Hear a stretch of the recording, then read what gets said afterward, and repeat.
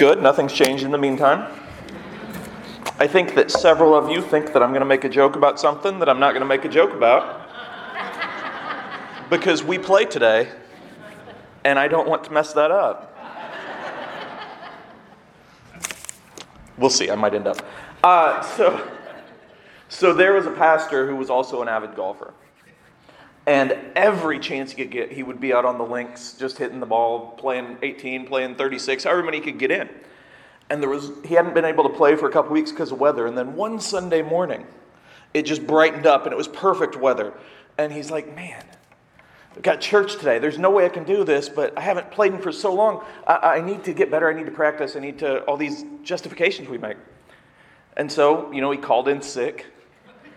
And he went in. This isn't about anybody specific. And he went in to the golf course and was playing. And an angel was kind of watching. And goes to God and is like, hey, are you going to let this stand? Like, what is happening? He's putting golf over church, like literally over you. And God just kind of nodded and watched. And on the very first hole, the pastor hits the best shot of his life, hole in one. And the angel's like, what? And he's like, God is like, who's he going to tell? And so there you go. There you go. Okay. So we are continuing the Perspective series today. And this series, as you know, we are challenging you to listen to another message during the week, to listen to each of our perspectives on what we're talking about. And we're also looking at the perspective of different people involved in the story of Christ as he goes to the cross.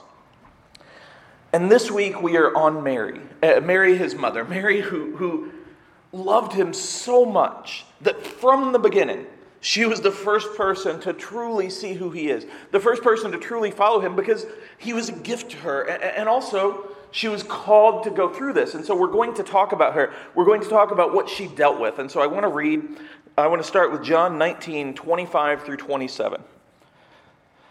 Standing near the cross were Jesus' mother and his mother's sister Mary, the wife of Clopas, and Mary Magdalene.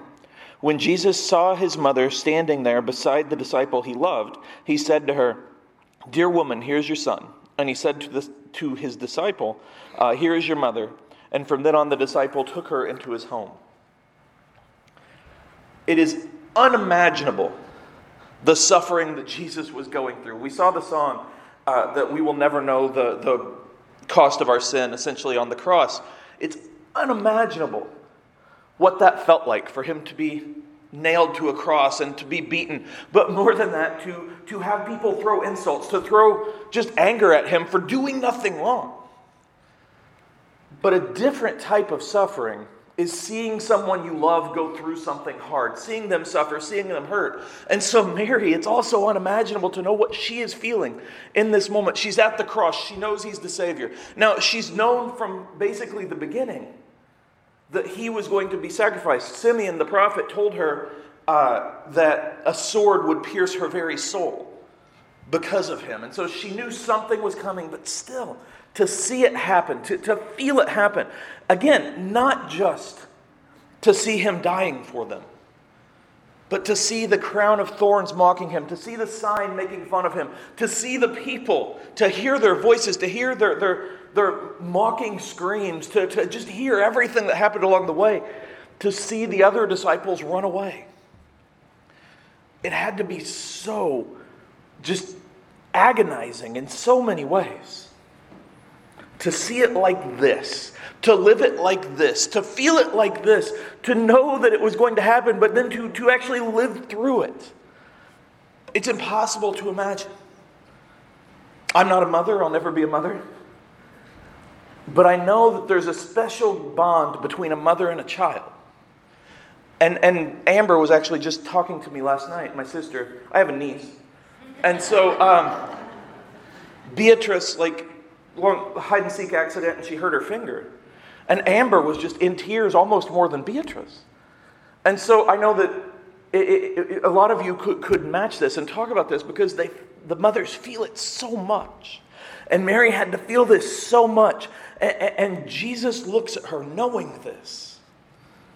And this had to be a bittersweet moment for her too. And he says, "Woman, here is your son." Now, I think now in our culture, in our day, and the way we talk, it's like, woman, what's he doing? Well, for one, had he said mom or mother, that would have just been almost too much to call out to her like that. And woman was actually a term of respect. Woman, man, that's how they would talk to each other back then. And so he's just calling her. And there's a bunch of meanings to this, a couple meanings to this. Number one, this is kind of like saying, looking at her and saying, look at me. Look at me, it's okay. Which is crazy that he's comforting her. But it shows his love for her. It shows his hope for her to feel better. It shows that he cares about her, even now. And also to know, hey, you're going to be okay. You're going to be okay. And he tells her that by then telling John to take care of her. By telling John that this is his mother now.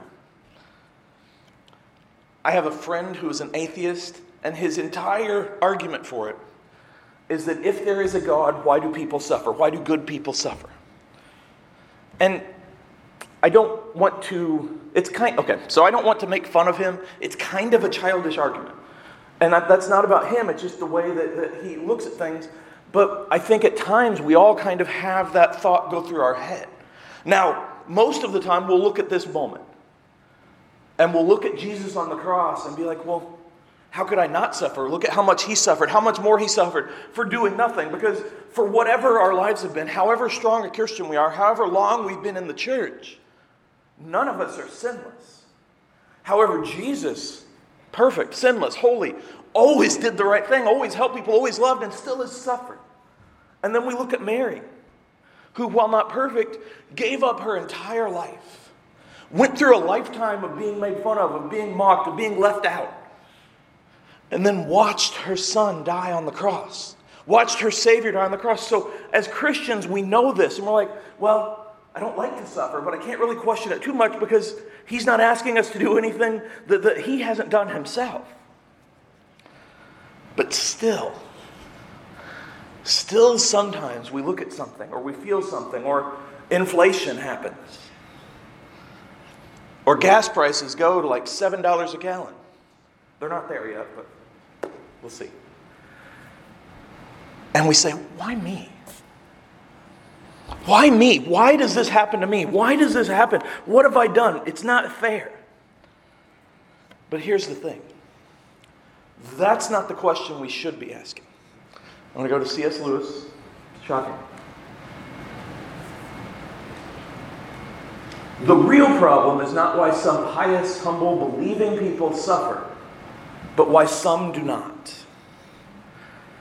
Instead of asking, why me, when we're suffering, maybe ask, why me, when we're thriving, when we're doing well. Now, this isn't to say that we shouldn't allow good things to happen to us. It's not to say we shouldn't rejoice when things are going well. It's not to say that if we get a promotion or we get a raise or something awesome happens or a number 16 seed beats a number 1 seed, that we shouldn't rejoice. I couldn't stop. That we shouldn't rejoice. But that we should remember, as much as I feel I don't deserve suffering, I don't deserve this. I don't deserve these blessings. I don't deserve all of this. I'm just doing my thing. I'm doing my life. I'm living my life for Him. So again, I'm not saying every time something good happens, be like, oh, why? But we have to shift our focus instead of, oh man, something bad is happening. This is awful. And we see through Mary, and we will continue to see through Mary, that she was focused on Him as she's suffering. She was focused on John as she is suffering. She is focused on others. She continued to give her life to Him even after this. Even after everything she went through, she gave His life to Him. She's there after the ascension. She's there as the church starts. She's there doing things for Him, even after feeling all of this. And we look at things sometimes as a test. But I think it's less a test and more of an opportunity.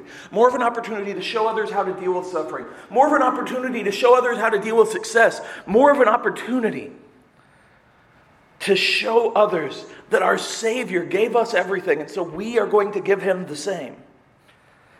To focus more on the unimaginable suffering around the world and less on the suffering that we face. Now let me say again, This does not mean that when you suffer, when you hurt, when you go through things, that you should just ignore it and move on. It's okay to be sad. It's okay to hurt. It's okay to grieve. But not to let that become everything. Not to think, well, this just makes me everything that, like, nobody else goes through what I go through. To look at everyone and be like, okay, how can I get better? How can I help others get better? How can I help others see Him? Just as Mary did. Last week I talked about John. I was in the traditional. And with John, I jumped forward into Revelation, which is my favorite book, as you know. To look at the future, to look at how he stood strong throughout time. And since you guys all listened to a second message, you know this. And to just look at how, and so for Mary, I want to kind of do the opposite. I want to go backwards. And so I want to go to Luke chapter 2, verses 41 through 51. Every year, Jesus' parents went to Jerusalem for the Passover festival. When Jesus was 12 years old, they attended the festival as usual. After the celebration was over, they started home to Nazareth, but Jesus stayed behind in Jerusalem. His parents didn't miss him at first because they assumed he was among the other travelers. But when he didn't show up that evening, they started looking for him among their relatives and friends. When they couldn't find him, they went back to Jerusalem to search for him there. Before we get into it, I asked you to put yourself in Mary's place, to imagine the unimaginable suffering at the cross. Do that here also. Because she was told 12, 13 years ago, you're going to give birth to the Savior of the world, to the Messiah, to God. And now she's lost him. Now, imagine that for a second. Imagine just the feeling, the depth of despair, the fear, not just for her own son, because she loved him, she was raising him. And she cared greatly about him and about his future, yes, but right then she just sees her kid, this 12-year-old kid. And so she feels that loss, just as any parent would, but also she's probably like, this is probably bad. Because he means a lot to the world. Like, what am I going to do? What is going to happen? And so she had to have all of these thoughts about failing everyone. Now, looking back, it's a little bit of foreshadowing because she had to lose him in a different way later. But that feeling, that despair. And before you question her, this is the Passover, and so at the time, everyone had to go back to Jerusalem to celebrate it. Anybody who it was at all possible for. So this place is packed. I'm talking like a Walmart on a Sunday afternoon packed. Like, this is packed, and people are everywhere, and the checkout lines, there's like 3 of them open, and they're lined out through the door, and it's just crazy. And so it would have been really easy to lose track of a young boy. I go pretty much every week to the Children's Museum with Beatrice, who is my aforementioned niece. And a couple weeks ago, we were there. Now, when I'm with her.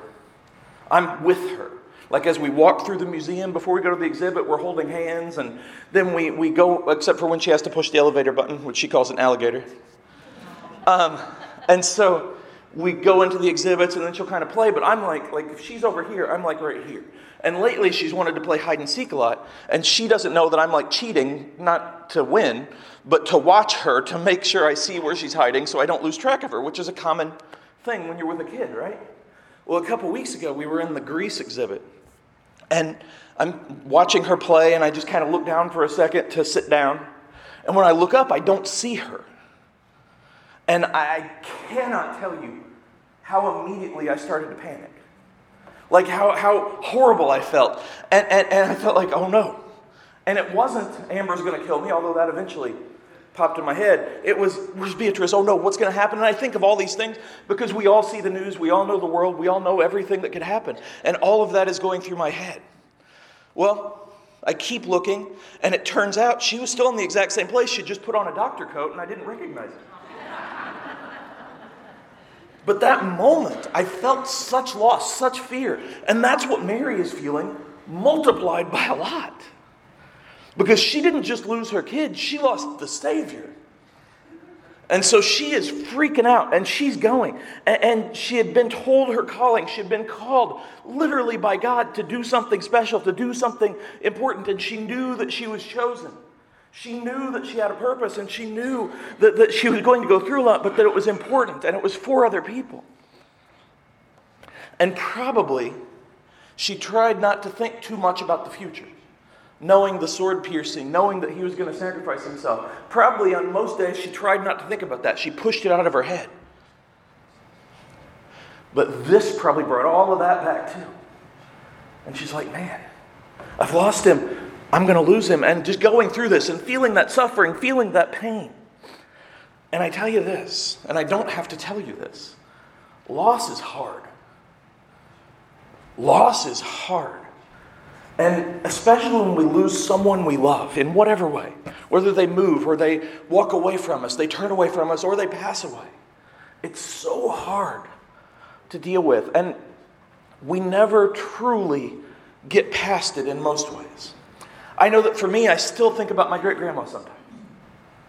And I still will have nights where I want to call her. And so we feel that loss. And we remember that loss. But I have another quote, also from C.S. Lewis. Why love if losing hurts so much? I have no answers anymore. Only the life I have lived. Twice in that life I've been given the choice. As a boy and as a man. The boy chose safety. The man chose suffering. The pain now is part of the happiness then. And that's the deal. To understand that, you have to know C.S. Lewis a little bit. There's a movie on Apple TV about his conversion. And just, it's a really cool story. Obviously, I'm a fan of his. When he was a boy, he turned away from the faith because it was too hard. Because living that life was too hard. There was suffering. You had to be good. You had to try. You had to do all of these things. When he was a man, he turned back to his faith because it was hard. Because he realized that's all that was worth it. He'd gone through life. He'd lived through life. He'd tried to take the easy way. And he realized, the easy way isn't fulfilling. You can't be complete. You can't have anything. And so he had felt loss.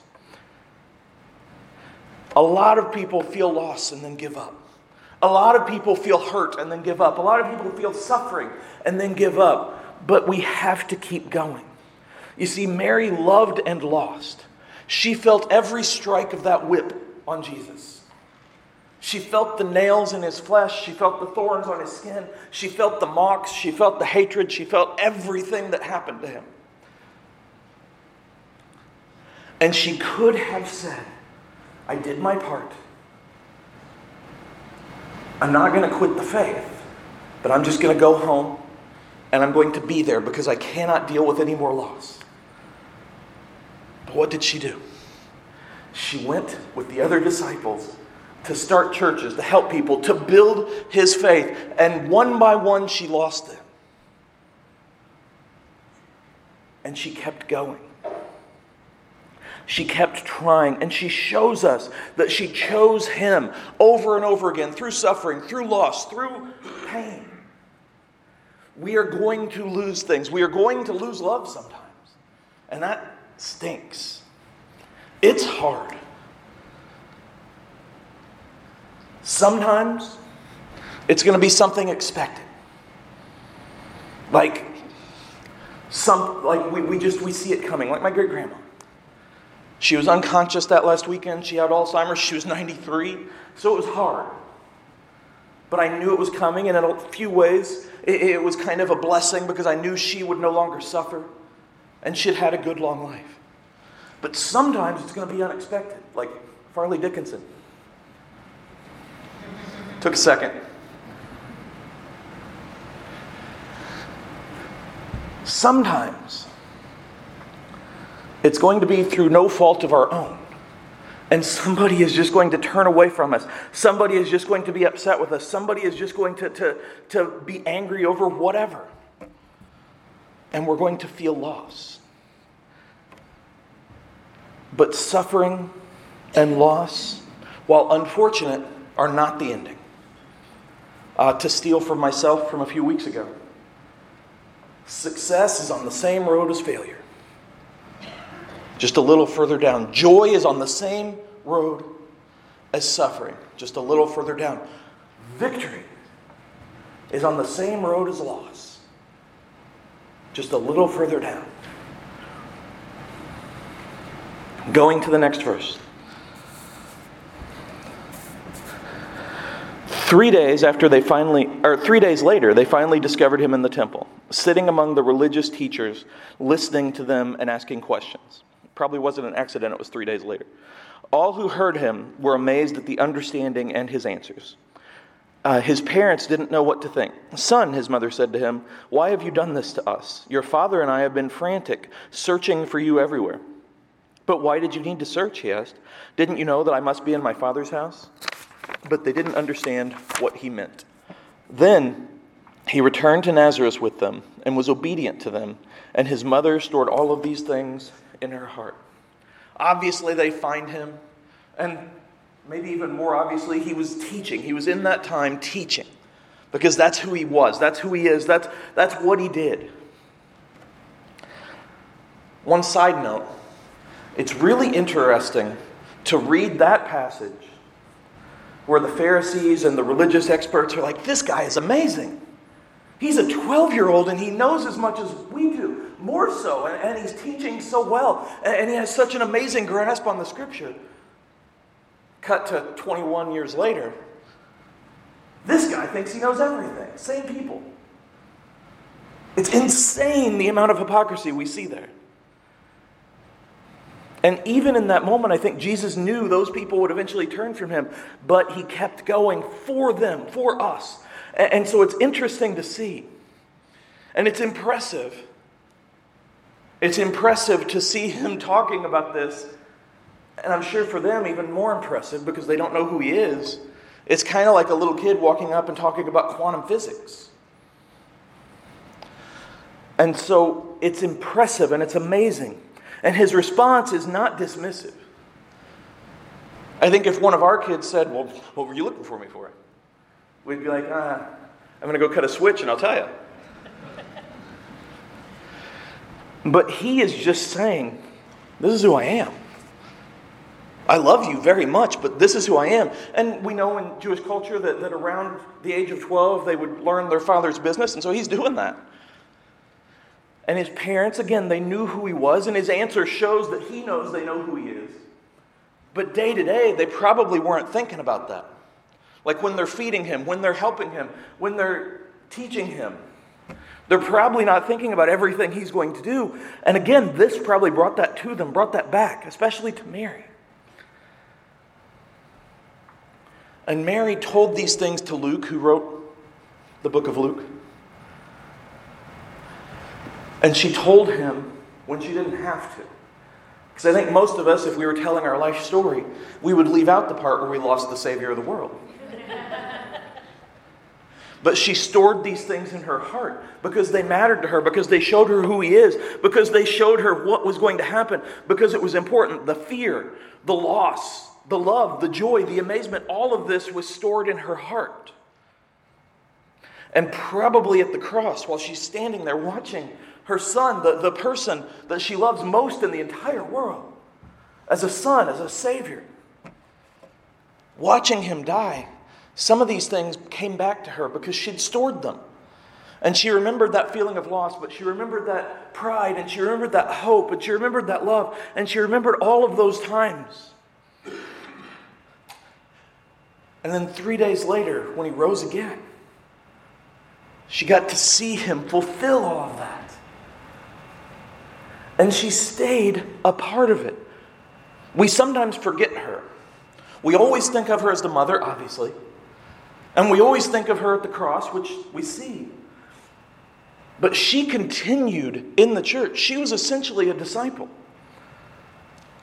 She knew who he was as much as anyone else in the history of time, probably even more so. And she served him. She loved him. She moved past the loss, past the hurt, and she felt the love. She held all of those things in her heart. I have one more quote. Often in life, we forget the things we should remember and remember the things we should forget. If I were to go person by person and ask you if you ever said to someone that hurt you, someone that cut you off, someone that insulted you in some way, oh, I'll remember that. I think most of you would say, yeah, now go away. Because we've all thought that, we've all said it, we've all felt it. And we sometimes remember that better than anything else. We remember when someone fails. I know that in my first church, my home church, there was a girl who was a cheerleader, and she'd had a difficult life, a lot of it by her own choice. She'd done a lot of things that she shouldn't have, but she was trying to get it right with him. And she'd been saved, but everybody kept reminding her of all the things that she'd done because they remember that, because people remember our failings, because we remember other people's failings. And we sometimes forget what it feels like at the start. We forget what it feels like when we're called to ask for salvation. We forget what it feels like when we mess up.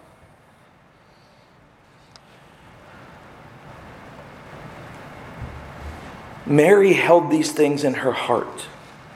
And she teaches us to hold it all in her heart, in our hearts. Not just the good, not just the bad, but everything, including especially the lessons we learn, including especially the empathy that we feel, that we hope for. Because when we're going through something tough, when things just cannot go right, when we suffer, when we feel pain, when everything feels like it's falling apart, we want people to understand that. And then when everything's good for us and maybe somebody else is going through that, sometimes we're not quite as understanding. We have to remember all of that. I've said before that the lockdown was one of the greatest things in my life, barring the illness, because I'm very introverted. And so being forced to stay home, I miss church, but being forced to stay home was kind of like somebody coming up and the doctor coming up to you guys or me and saying, hey, you have to eat more cake.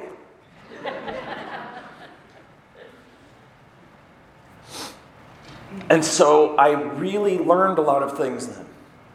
And my hope, and I've seen some of this, was that the people that were extroverted and were suffering then would remember what that felt like when things went back to normal. And I believe some have.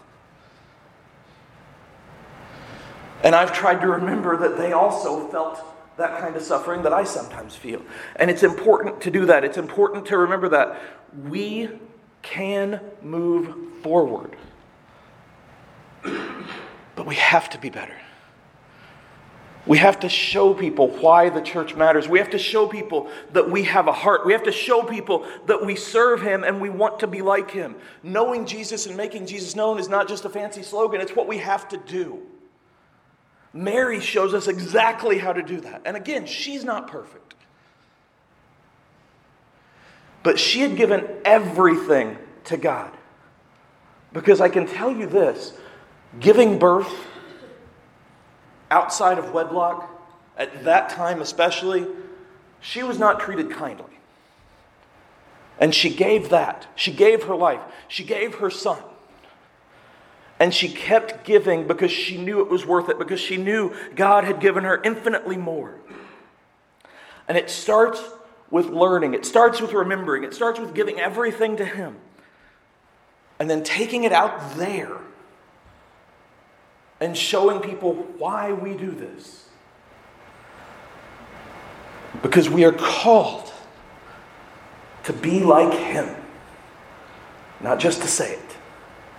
To remember our suffering, to remember our failures, to remember our successes, and to share them. And we can do that because He gives us the ability and the love and the life. That's all I got.